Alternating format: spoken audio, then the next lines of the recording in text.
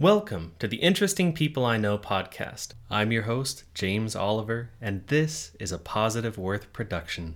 You've joined me on my journey of holistic learning as I talk with people about the 5 F's: field, family, finance, fitness, and faith. Today's guest is an executive coach and entrepreneur with over 2 decades of leadership experience. Her coaching is responsible for me getting tens of thousands of dollars in raises over the years, and was instrumental in me getting all of my past leadership positions. In addition to that, it's kind of her fault that I became a coach. So without further ado, join me for my conversation with... I'm Patti Cotton, and I am an executive coach to CEOs and their executive teams. Okay, and how long have you been doing that? I've been doing that since 2010. Okay. So quite a bit now. Yeah, so you're coming up on 14 years. And on your website, it shows that you have talked to quite a few different people across many industries. Talk to me a little bit about how many different companies you've either done direct work for or you've helped coach their executives. Oh, goodness.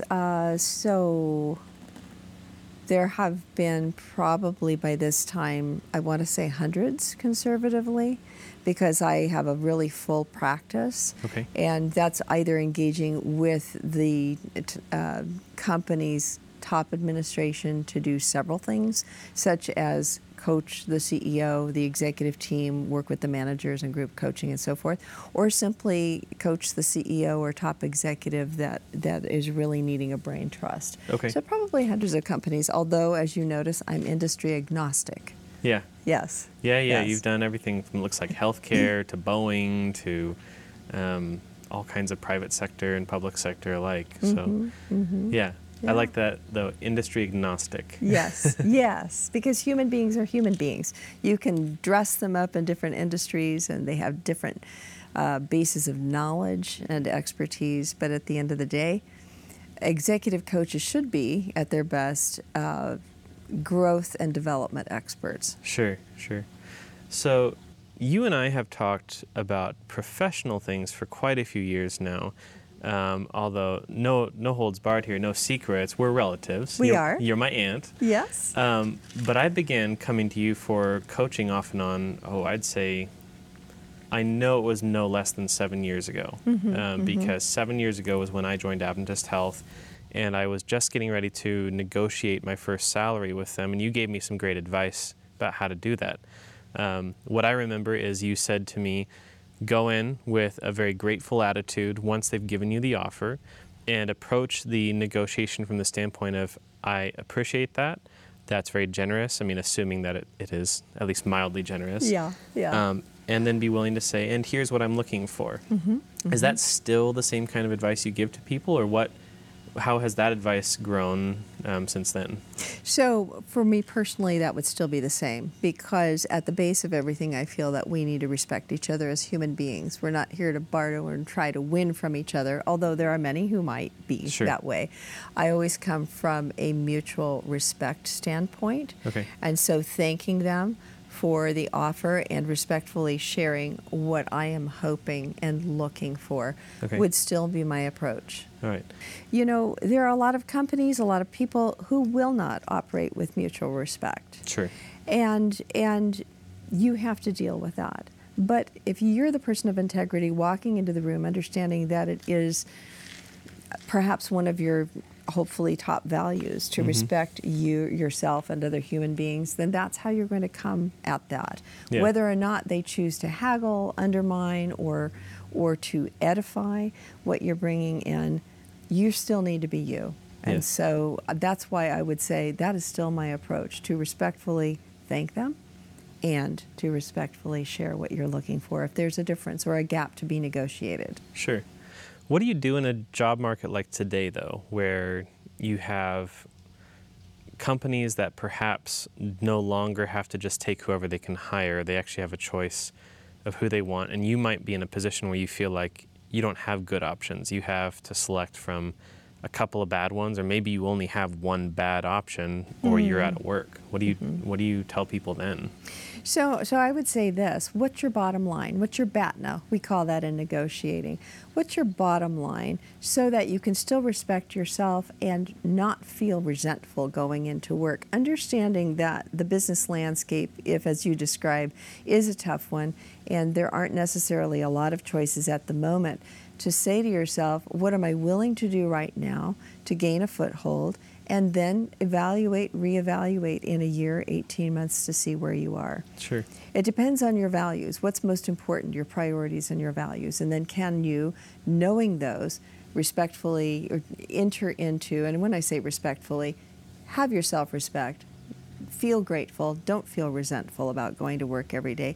Can you accept this job here, knowing that the landscape is going to change and that you can reevaluate in a while? Yeah. Now, you and I have talked for hours before, and I know we could talk about some of this for hours and hours on end. I really want to hear a little bit more now, before I get myself too distracted on other topics, about your journey into coaching. How did you start? What was your, how did you get off the ground? Because I'm in that very journey right now. I'm trying to add coaching among a couple of other things. It'd be great if podcasting made money. So I think this is that point where you're supposed to say like and subscribe. Yes. But how did you get into coaching and even have a hope that was going to pay the bills? So I really had the mindset from very small on the playground. I would look around and see the kids that hadn't been chosen for a team, and I didn't feel sorry for them. I just couldn't understand why nobody included them. So I would run over and we would figure out what they loved to do, and we would figure out how to be a team of sorts and run off and go do things. So I was always looking for potential. Okay. So that's a driver for me. Now fast forward that to my working life and where I became inspired specifically for coaching. That was when I was a chief development executive at a large healthcare system, and I was put in charge of fundraising for 5 hospitals.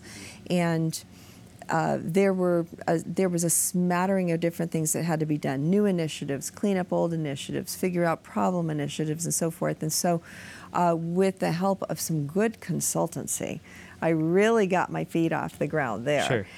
By one particular consultant who taught me how to bring my thoughts about strategy onto paper in a way that was understandable to others. So I came up with a strategic plan for the 5 hospitals, and at the time, it was a tough business landscape for that facility, and we were very limited as to who we could hire. Okay. And so I had been charged with raising $11.3 million over 5 years, I think. So just a little. Just a little. Yeah. Yes, mind you. Double your salary, right, approximately. and they didn't have any near that annually, historically, that would say we could do that. Mm-hmm. So came up with the strategies, put these down on paper and what really needed to be done in an actionable way, understanding that we needed to hire people, but that there were no experts. Mm-hmm. So I hired people straight out of college and actually had to teach them how to do the rudiments of fundraising while running and launching campaigns, which was pretty wild. Yeah. What I discovered during that time was that I love strategic planning, but I'm on fire to develop the human potential that can get us there, wherever there is. And that is really where I fell in love with coaching, when I understood that you could help people rise and become more of themselves to do greater and better things to impact the better good. That's where I fell in love with coaching. Okay, so you fell in love with coaching, and now you get to a point where I know there's a whole other story that we could or maybe shouldn't go into either way about how you got in, how you left that position and then began to step out on your own and began coaching. But right. But how did you get your first client? How did I get my first client? I didn't know.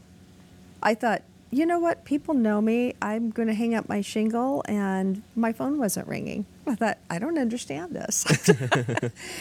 But I also didn't understand marketing.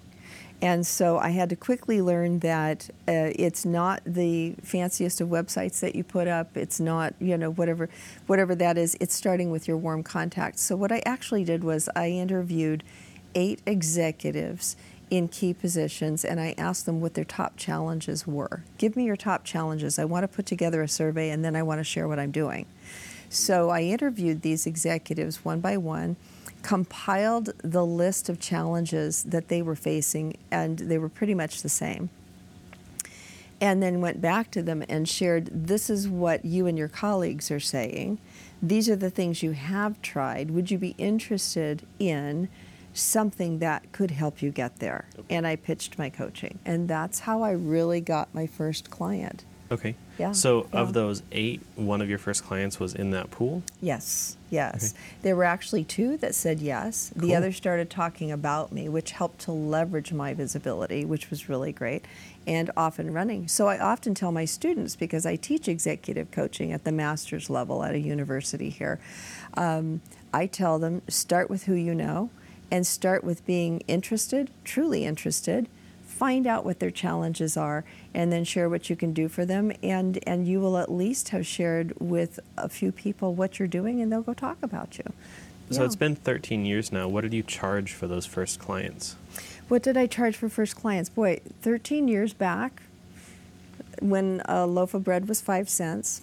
Let's see. What did I charge for my first clients? So understanding that a package of 6 months was twice a month coaching for 6 months, because, sidebar here, you're really not going to see lasting change until about the 8th to 12th session. Okay. You're going to do a lot of groundwork, but the client has to make a lot of internal shifts that embrace the mindset and the actions they're taking, so they actually integrate and become, rather than, oh, this is a checklisty programmatic thing I'm doing, right? So you have to become more, and you're going to really start seeing those shifts about the 8th to 10th session of the 12 sessions. So it's not unusual for a coaching package to be at least 12 sessions, because otherwise, Yeah, so before we get to the price portion then, yes, you mentioned not only 12 sessions, but 6 months. I have seen a lot of coaching sessions that are lasting or advertised for 3 months, but from your experience, do you feel like there's something that's important about that 6 months, or can I do 12 sessions over 3 weeks? You can do, great question. You can do 3 months, but here's what that's going to look like. Every week you're going to be sprinting to the next coaching session. You're not going to have enough space in between to actually apply the work, to practice the work. Okay. So I really recommend stretching it out over 6 months so that you can encounter those tough challenges and practice and fall on your face and get back up with your coach's help and figure out how to do it right. If you're doing it every week, unless there's an intense and urgent critical situation that needs to be addressed very carefully, very closely, very fast, and that's generally not the case, I would stretch it out to 6 months. Okay. Yeah. So, all right, so back to pricing. So knowing that, 6 month package, 6 right? months, 12 12 coaching sessions package. with an assessment up front to see what we're going to be working on and that sort of thing. So now, and I'm assuming that's roughly 12 to 18 hours of face-to-face time. Yes, and mind you, with my packages, I'm accessible to them in between sessions if there's something of an urgent nature. Oh, okay. And I also include an assessment. So it's not hours for dollars. Yeah, okay. So that package back in the day was $2,000. Okay. And I wasn't getting much traction. And I talked to a sales success coach, and in 45 minutes, she convinced me to triple my price, which I thought was absurd because nobody was going for it for 2, except for 1 or 2 people. And I got out there, and the next 6 weeks, I sold $40,000 worth of contracts. Wow. Because, why? Because tripling it reflected the value they were getting. You see, coaching, if it's done right, will bring you between 4 times to 10 times the ROI of the investment. So if you invest, $1,000, you're going to get $4,000 to $10,000 back. It's figurative. I'm just, Yeah.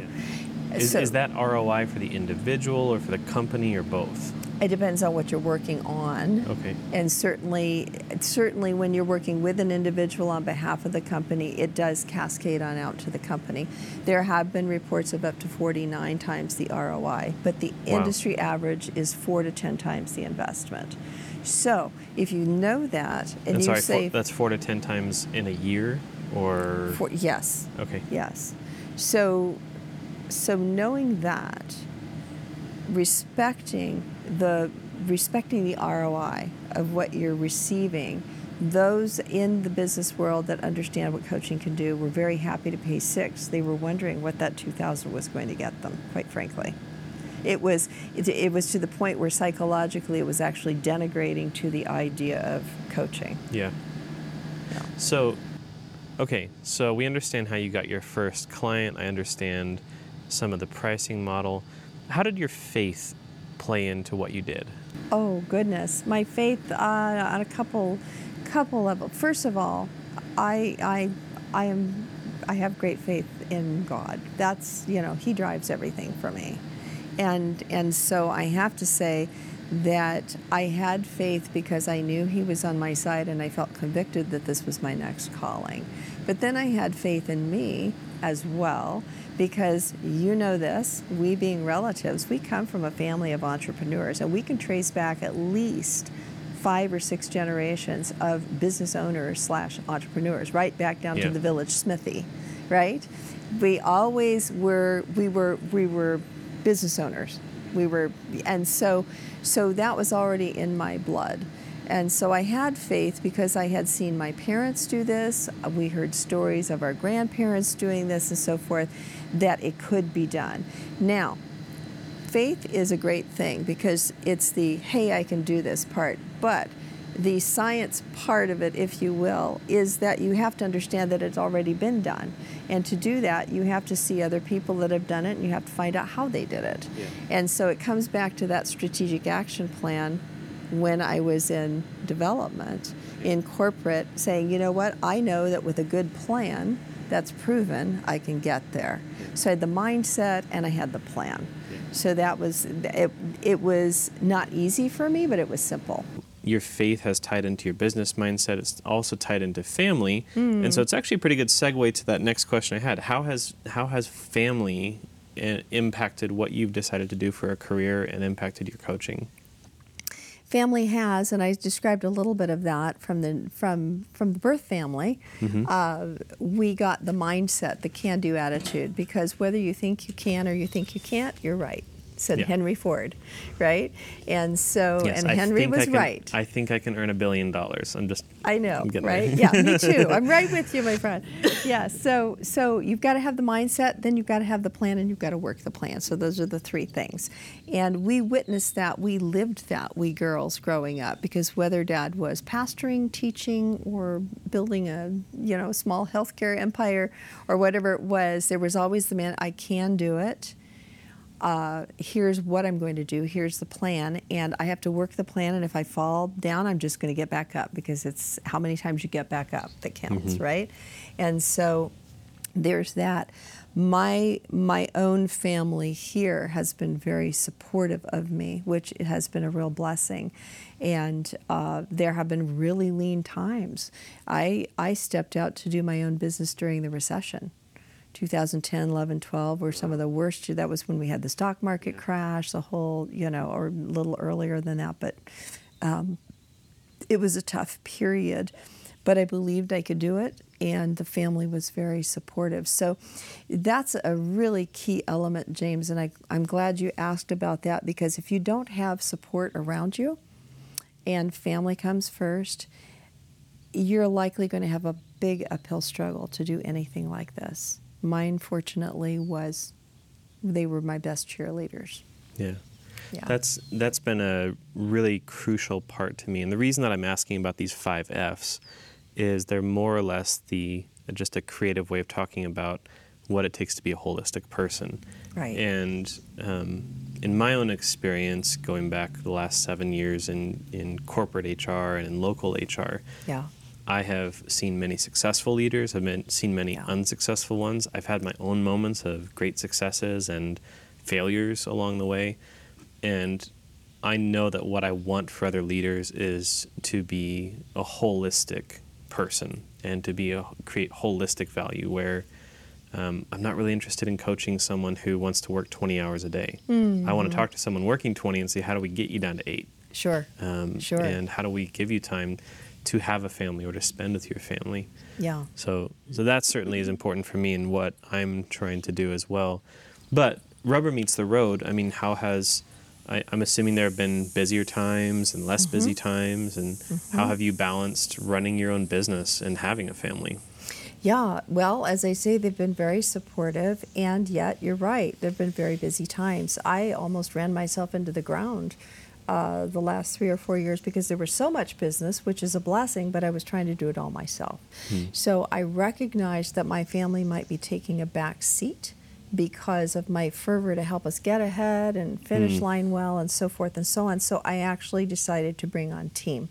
So now I have 3 coaches that can come on with me and do some of the work, and I can then respect my work ethic value and my family value, because those two can certainly collide when you own your own business. So I asked myself what was more important and how could I configure it so I could have it all, because that's a cotton question.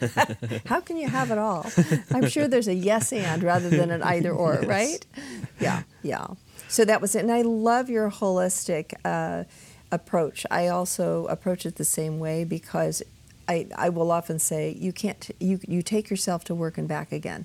You can't just say, oh, where am I now? I'm going to be nice guy for 10 or 12 hours, and then I'll go home and be a beast, or vice versa, right? And so you have to look at every element, because if you're not managing part of your life, then you're not showing up as your best leader, it doesn't matter what you're doing. If you're making decisions about scaling your business, if your finances aren't in order, or your faith isn't in order, or, your friends and family, whatever that is, isn't in order, you're not going to show up as you at your best in your decision making to scale your business. You're just not, because part of you is compromised. Yeah. Let me say it that way. So leaders may often be surprised when I bring out the coaching wheel, which has 8 or 10 elements to it. Finances, community, friends, love life, career, and so forth. And I'll ask them to rate themselves in each area. Yeah. You've seen it. And so where do you need to shore up? And they'll say, well, how does this relate to my needing to do this? I said, well, you tell me. And often they'll come up with the answer themselves, that it really does matter, that they show up at their best in every element of their life. So commonly, the last piece that I wanted to ask you about in this holistic value and this holistic approach is one of the most commonly neglected areas that I've seen in leadership, which is fitness. Yes. So, in the Adventist Church, we talk about people going up to the corporate office and getting the corporate front, and getting their big old bellies from all the veggie meat or whatever it is they're eating there. Too much sugar? Yeah. I've never done that. No, neither have I. What's your approach been to fitness over the years? It's absolutely essential. And it will come, so when we talk to executives about that, they will not readily see why at first, but when we talk about stress management, when we talk about clear-headedness, about energy and so forth, they certainly get it. So unless you are physically and mentally, emotionally, spiritually fit, those are holistic components of leadership, right? You're not going to be at your best. Now, boots to the ground, fitness every day, doing some kind of exercise and so forth, we can show you neuroscientifically why you need to do that. The back and forth motion of walking, swimming, or just about anything else that you can think of actually helps your brain process through at an easier and better rate. Decisions that you're making, things that you're facing, challenges and so forth, and it certainly keeps the stress at bay. So that's first blush, that's what comes to me when you ask me that question. Okay, so so bringing this all together, then what recommendations do you have for someone like me who is stepping out for their very first time, hoping to start their own coaching business? I mean, the world has changed just a little bit since 2010. Yes. And it's easy to feel like, oh, you had different advantages or disadvantages than I do now. What's your advice? Yeah. So advice is never think you know it all. Yes, I started in 2010, but I'm always working on myself. I'm always in new educational programs to stay on top and so forth and so on. So remember that you're a learner. Remember that your expertise is in facilitating human growth. It's not in knowing a certain set of things unless you're doing consulting as well. That you never do it alone. Whether you think you do or not, nobody does it alone. You need a team. And a team may look official. You may hire people, or you may simply have a really good accountant and a good attorney to call on when you need to, and maybe a brother or a sister who's willing to jump in and help you do things as you launch before you're able to pay them. So nobody does it alone. Remember what your strengths are and what you bring to the table. I work with many new business owners, and where they get caught up the most is in their non-strengths. They will sit and labor over a website for 9 months when they should be out coaching or consulting or doing what they do best. So if you're spending $1 to get a penny in return energy-wise, you need to ask yourself, who could help me with this? So don't do it all yourself. Have a good plan, have a goal, and why are you doing this? Because a goal is not money. Many people out there will be going, well, my goal is money. No, that money is a tool. It's a vehicle. Mm-hmm. And if you want a bigger tool, good for you. That means you can make greater impact. But the why, what is that going to get you? Right? So Disneyland is not, the why for Disneyland is not because we have good rides. The why for Disneyland, for example, is to be the happiest place on earth so people can come and be happy. And I won't argue with politics or whatever is going on at the moment, but just to use that example, world hunger is not to make sure that we get boatloads of food over to Africa. It is so that no child goes hungry. What is your why? What is your vision? Have a vision, have a plan to meet the goals that will feed that vision, and remember that you can do it. Others have done it before. Ask them for help. Nobody does it alone. Yeah. Well, Aunt Patti, thank you so much for taking the time to sit down and being willing to put yourself on camera for me. Any final tips for anyone that wants to reach out to you and receive some coaching? How do they contact you? Sure. So they contact me at Patti@patticotton.com. That's Patti with an I. Okay. So they can reach out that way. And James, my dear nephew, it has been an absolute privilege and pleasure to be with you today. This is fun. Yeah. All right. Yeah. I think we'll just end it there. All right. Done. Thank you. All right. Thank you, sir. Yeah, thank you. All right. Hey, do you want some fizzy water or something? I will go inside and drink a little water. Okay. I'm going to take these cards in and clear them now. We also have lemonade if you want.